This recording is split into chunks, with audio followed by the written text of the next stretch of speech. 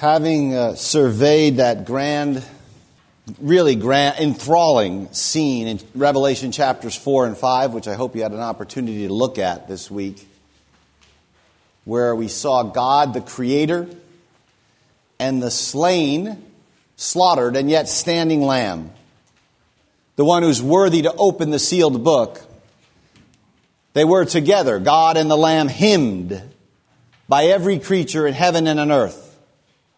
And after having seen that scene and been lifted up into it, chapter 6 in the book of Revelation may come as something of a shock. We find that the exaltation of the Lamb, the heavenly temple liturgy, while they anticipate the coming worship of all creation, we saw that scene anticipates the coming worship of all creation. In the meantime, that same liturgy leads to, and indeed it unleashes, this series of judgments, beginning in Revelation chapter 6, into the earth. And so we'll look at this text under three headings: the four horsemen, the martyrs, and the earthquake. The four horsemen, the martyrs, and the earthquake. Now, by way of introduction, first the four horsemen. By way of introduction, let's note an important kind of structural feature of the book of Revelation. There are 7 seals, followed later by 7 trumpets, followed finally by 7 bowls of wrath. Now, they start in chapter 6. Basically, that's chapter 6 through 16 of the book. 7 seals, 7 trumpets, 7 bowls. Now, Revelation to this point is really a fairly accessible book. It's letters to churches, and then 2 chapters of the worship of God in the heavenly places, chapter 4 and 5. It's here where people start to get tangled up and disagree with one another and have all sorts of ideas about what the text is saying. It's chapter 6 where, if you will, the battle of different interpretations and imaginary scenes takes place. So you've got these 3 sets of seals, trumpets, bowls. All 3 sets of 7 are depicting the same basic thing. They're depicting history from the time of that John is writing until the end, until the coming of the Lord Jesus. They're not merely repetitions. They loop back. They cover the same ground, only with more intensity. So the seals run you from now to the end. Then John loops back and he goes through the trumpets and he tells the same story, only he ratchets up the intensity. And then he does it again with the bowls with even greater intensity. So they're parallels, but there's a sort of progression of intensity. And that covers the middle section of the book. That's what's going on. It's always important to keep that big picture in mind. Now, if that seems confusing, try and remember it this way. The seals and the trumpets are partial judgments.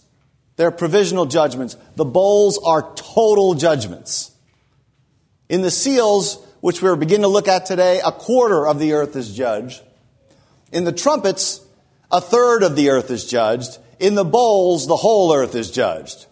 So that's what John is doing from 6 through 16. He's running you through this historical sequence of judgments. He runs you right up to the end. Then he backs off. He does it again. And then he backs off and he does it again. The third time, it's final. So with that, we'll take a look at the first set of partial judgments, which characterize history from the Lamb's enthronement until his coming in glory. All 4 of these seals are opened by the Lamb. Right? We saw that last week. He's the one worthy to open the book. And in each case, one of the 4 living creatures summons with the word come, the horse. And it's clear throughout that the destructive authority of the riders, the destructive authority these horses possess, is given, the text says, or granted to them. And so the point is that the Lamb, surrounded by his heavenly court, is sovereign over these judgments.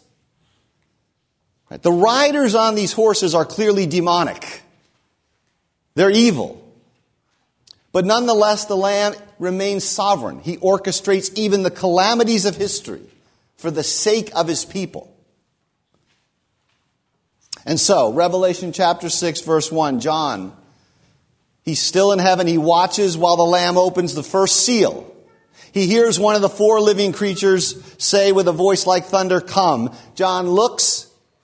He sees a white horse. Its rider has a bow, and a crown was given. Notice, a crown is given. Authorized is this rider. He comes out as a conqueror bent on conquest. Some see this horse as Christ, or the rider of the horse as Christ. The main reason for this is that Christ does come forth to conquer on a white horse in chapter 19 of the book. But there are serious problems with seeing this particular horse as Christ. First of all, the Lamb is breaking the seals. It's unlikely that he's also the rider. And secondly, the horses here, there's four horses, they belong together. They're a group. We'll see this much later in Revelation, but the seven seals, the seven trumpets, the seven bowls, they all have a 4+3 pattern. The first four belong together. The second three do different work. And it's clear here the second, third, and fourth horses are evil.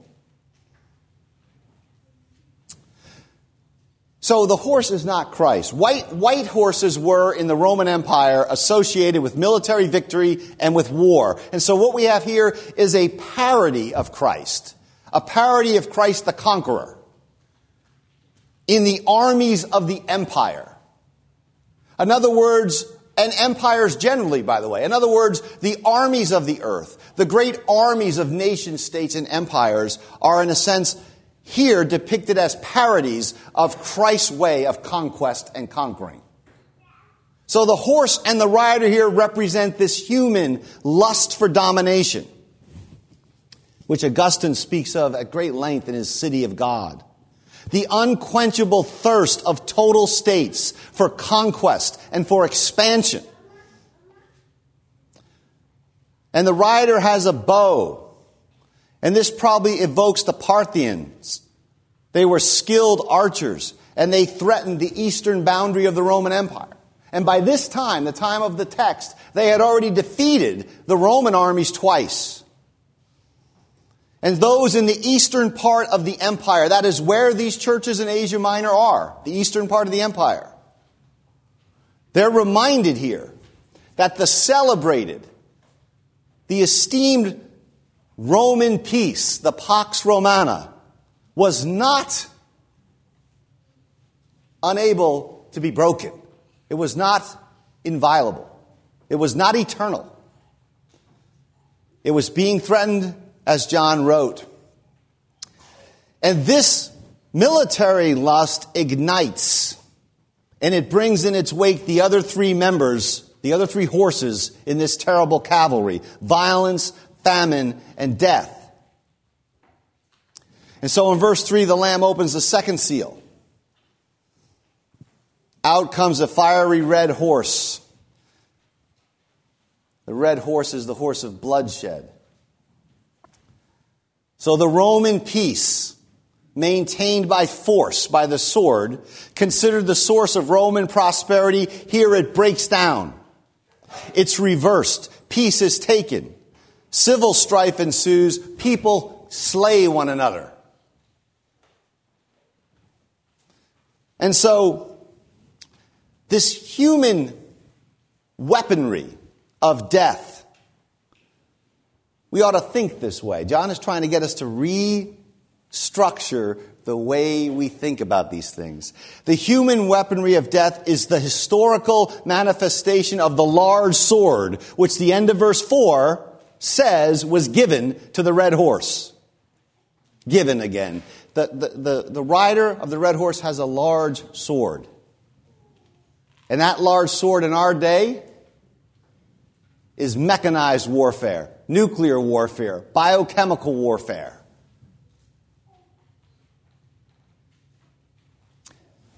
In verse 5, the third seal is broken. again by the Lamb. The third living creature summons the third horse, a black horse, which symbolizes famine. War, bloodshed, famine. These are the things that mark the human condition. Winston Churchill said, war is the history of the human race. So the rider on this horse has a pair of scales for measuring grain. And then John hears a voice.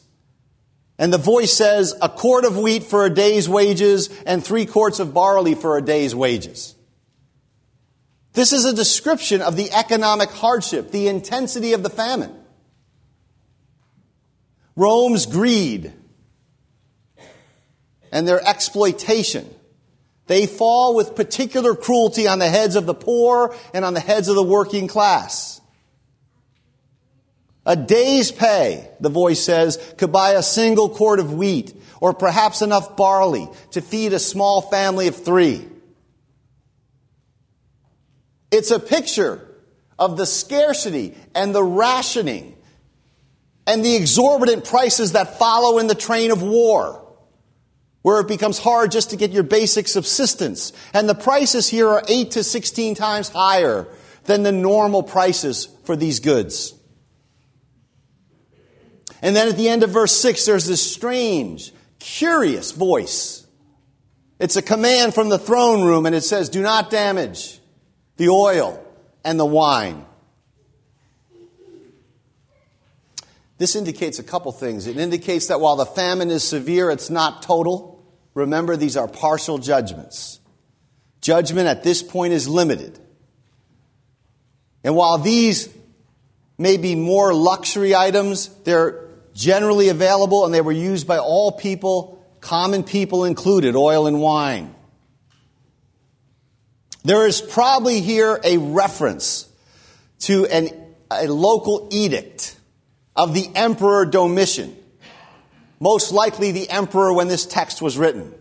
In 92 AD, Domitian orders half the vineyards and half the orchards in Asia Minor, where the churches are, to be cut down so that they could increase grain production. And there was a revolt against this order, and the order was eventually rescinded by the emperor. So if that's what's in view here, then the word, do not harm the oil and the wine, that is being spoken directly to the emperor himself. It tells him what not to do in the midst of a grain famine. The fourth seal, and the fourth seal summarizes the other 3. It brings forth a horse of a pale and a ghostly, death-like color.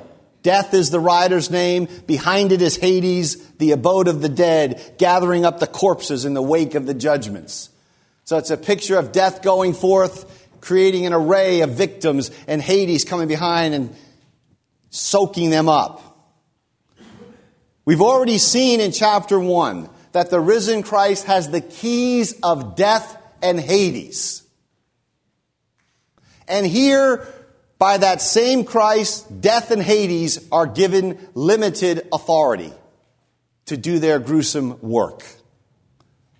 The text says they're given authority over 1/4 of the earth, 1/4 of the earth, to kill by the sword and famine, both of which we've already seen, and to them is added by plagues and the wild beasts of the earth. This is standard Old Testament covenant cursing language.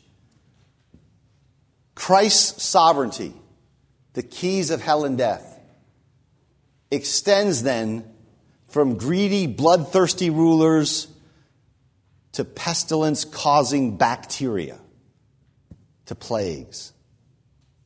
In a generation or so after this text, in 160-something AD, anywhere from 1/4 to 1/3 of the Roman Empire died of pestilence. It was a continual terror from which all the vaunted Roman power was helpless to stay it. And in the end, you have wild beasts, the text says, who are going to prey on the corpses of the fallen. That's the four horsemen. It's grim, but it's a general overview of the way history is seen from the throne. So the second point here is the martyrs. They're in the fifth seal. This seal is of monumental importance to the whole book. Here the vision shifts from earth back to heaven. And in verse 9, the Lamb opens the fifth seal. John sees under the altar the souls, he says, of those who had been slain for the word of God and the witness they had borne. A sort of aside literary note. In the Old Testament, there are two altars. There's an altar of sacrifice where the animal is slain and its blood is poured out. And then there's an altar of incense where some of that blood would be applied on the Day of Atonement, and that second altar would incense the Holy of Holies. John has literally combined those two altars into one altar. That's what he's doing here. This heavenly altar is the altar where the martyrs have been slain as holy sacrifices, and their blood has been poured out, and it will be seen later as the altar from which incense, symbolic of the prayers of the saints, also arises. So, John looks, and under this altar he sees the souls of those who've been slain, even as the lamb they follow had been slain. Now, it's important to get this. At this point, the book has mentioned exactly one martyr, Antipas, in chapter 2 at the church of Pergamum. James and Stephen have been killed in Jerusalem.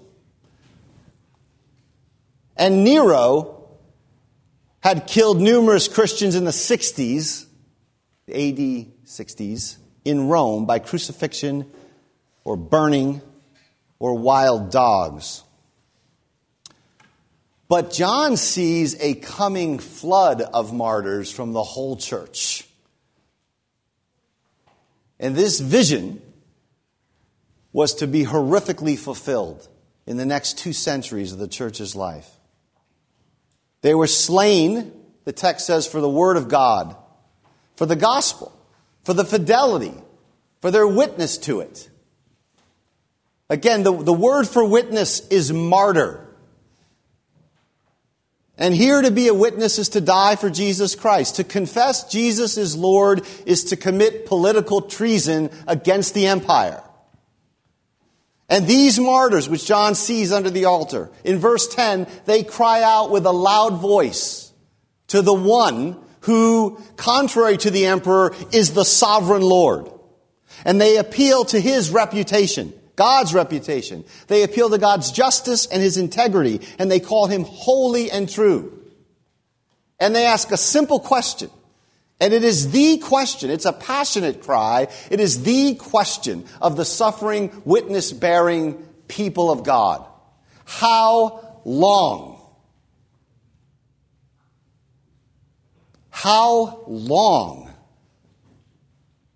History is long for these martyrs. Sovereign Lord, before you judge the inhabitants of the earth and avenge our blood. You want to know what they're praying in heaven? That's what they're praying. This is not a vindictive cry for personal revenge. It's an appeal to God's nature as holy and true. Is he just? If he is just, then the Christians slaughtered by Stalin are going to have to be publicly vindicated. Is he just? The martyrs under the altar in heaven affirm that he is. And therefore it is not a question of if, but of when, of how long, until their witness is vindicated. This is what they pray in heaven. Love, God is love, cannot turn a blind eye to injustice. And the God of mercy can never be the God of indifference. And thus the martyrdom of the saints, the incense of their prayers, becomes the instrument of just judgment, of justice in the earth. So they ask this question, how long? And they're given an initial answer in verse 11. They're given a white robe. It's a sign of victory. They appear throughout the book in white robes. And the white robe means God has annulled the guilty verdict against them. Just as he did for the slain lamb in the resurrection, overturning the Sanhedrin's guilty verdict, so he does for the martyrs, and so he shall do for the martyrs. And they're told to rest in assurance for a little while longer. How much longer? That's the question. How long? And here's the answer. Until the number of their fellow servants and brothers should be complete, who were to be killed as they themselves had been. History is marked out from heaven by the blood of the martyrs. Precious is their death in the eyes of the Lord. And yet the final vindication for these martyrs is not going to come until the very last martyr has died. This is why praying for the kingdom to come means praying for the vindication of these martyrs. So this brings us to the third point, the earthquake. The sixth seal. This seal is the final answer to the martyr's cry of how long. This is the time in the sixth seal when their vindication will occur. And so you get this language in verses 12 through 17. It is used of historical judgments upon the nations. It's used by Jesus himself of the judgment of Jerusalem in 70 AD. But here, it must refer to the final judgment. Verses 12 through 17 are the divine judging and avenging by the sovereign Lord, holy and true, of the blood of all, not just the martyrs till 70 AD, all the martyrs who will be slain for the faith. So the sixth seal is open and you get this cosmic earthquake. It shakes heaven and earth. The old creation is being judged in preparation for the coming of the new heavens and the new earth. That's what's happening here. Remember, we said the seals run you from the present right up to the end. And then they back off. And that's what you see right here in chapter 6. The rest of this language is standard language for the coming day of the Lord. The sun turns black, the moon is bloodied, the stars fall from the sky. In verse 14, it says the sky vanishes like a scroll that's being rolled up. Every mountain and every island is removed from its place. At the end of the book of Revelation, in chapter 20, there's this great white throne judgment. And we are told there that before the presence of the one seated on the throne, this is the final judgment, earth and sky fled away, and no place was found for them. Again, that clearly links this passage to the final judgment. And then verse 15 continues. It's 7 classes of men in verse 15, representing all people. They're named the kings of the earth, princes, generals, rich, the mighty. That's 5. And then to place everything beyond doubt, the text says everyone, slave or free. In this company are all the murderers, the persecutors of the martyrs, and all who oppose the Lamb. At this point, there's no place to hide. There's no escape. Heaven and earth flee away. So in terror, is a great equalizer of the rich and the poor, of the mighty and the powerful. Here John draws on this language from Isaiah 2. They hide themselves in caves and among rocks and in the mountains. And in desperation, rather than face the wrath of God, they call for the mountains and the rocks to fall on them. The text says to hide them from the face of him who sits on the throne and from the wrath of the Lamb. The lion, as we saw last week, has become a lamb. And this wrath is the wrath of the slain lamb, which, by the way, makes it all the more dreadful and all the more terrifying. The anger of pure love is much worse than the anger of an enemy or a tyrant. And the wrath of the Lamb is much more dreadful than the wrath of any empire. This wrath is the utter rejection by love incarnate of all that violates that love. And thus their question in verse 17 is, the great day of their wrath, God's wrath and the Lamb's wrath, has come. And who can stand? The martyrs have asked the question, how long until you avenge our blood? The answer to it has now come. And it provokes a second question from the world. Who can stand on this day?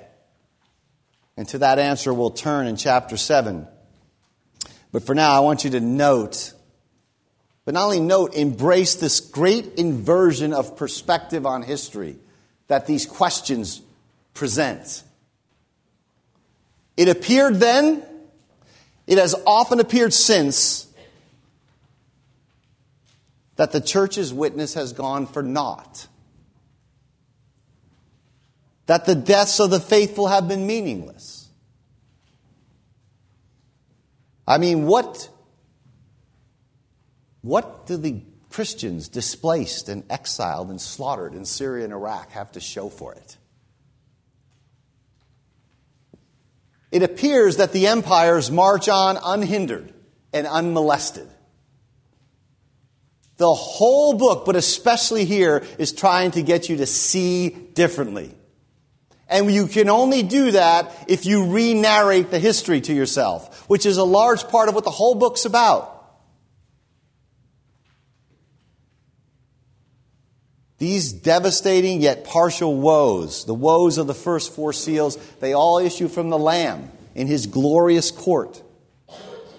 And surely part of the message here is this real historical world, this burning ground is still your Father's world. And the empires will eventually collapse and fall. Let me put this differently. These seals are being poured out in the earth. They're being opened, and these horses are riding forth. Have you seen any of them? Have you noticed any seals or trumpets or bowls of wrath poured out in the earth? Or are we just assimilating the evening news like everybody else does? The earth is full of these seals. It's been full of it in every generation and will be full of it to the end. In one sense, that is what human history is. Seals, trumpets, bowls of wrath poured out from the Lamb's throne in anticipation of the day when he vindicates his martyrs. So all of our afflictions and suffering, appearances to the contrary, are seen and remembered. That's what John is telling the Christians in Asia Minor. It's not much more complicated than that. He's doing it in a very poetic, symbolic way. But he's saying to the church on the ground, your afflictions, your suffering, your friend Antipas who was killed, your other friends who are being jailed, the other believers who suffer with you under the Roman boot, they are remembered and they shall be vindicated. And so John is saying to the churches, like the martyrs, you must not be content with appearances. You cannot allow the networks to narrate history to you. You cannot allow the culture to narrate history to you. The Lamb tells the story. And so if we're not content with appearances, then John is saying, then cry out to the sovereign Lord, holy and true, for his kingdom to come. All prayer is oriented toward this prayer of the martyrs under the altar. That's where we're praying, toward that day. But now we're in between. We're in between these terrible partial convulsions in history and that final coming earthquake. And in between, John is saying, You need to be like the martyrs. You may not be called to die, but you are called to bear faithful witness in the face of hostility to the Word of God.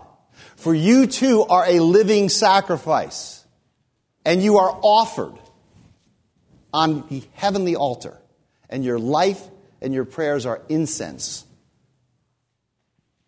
and your vindication is sure. Amen.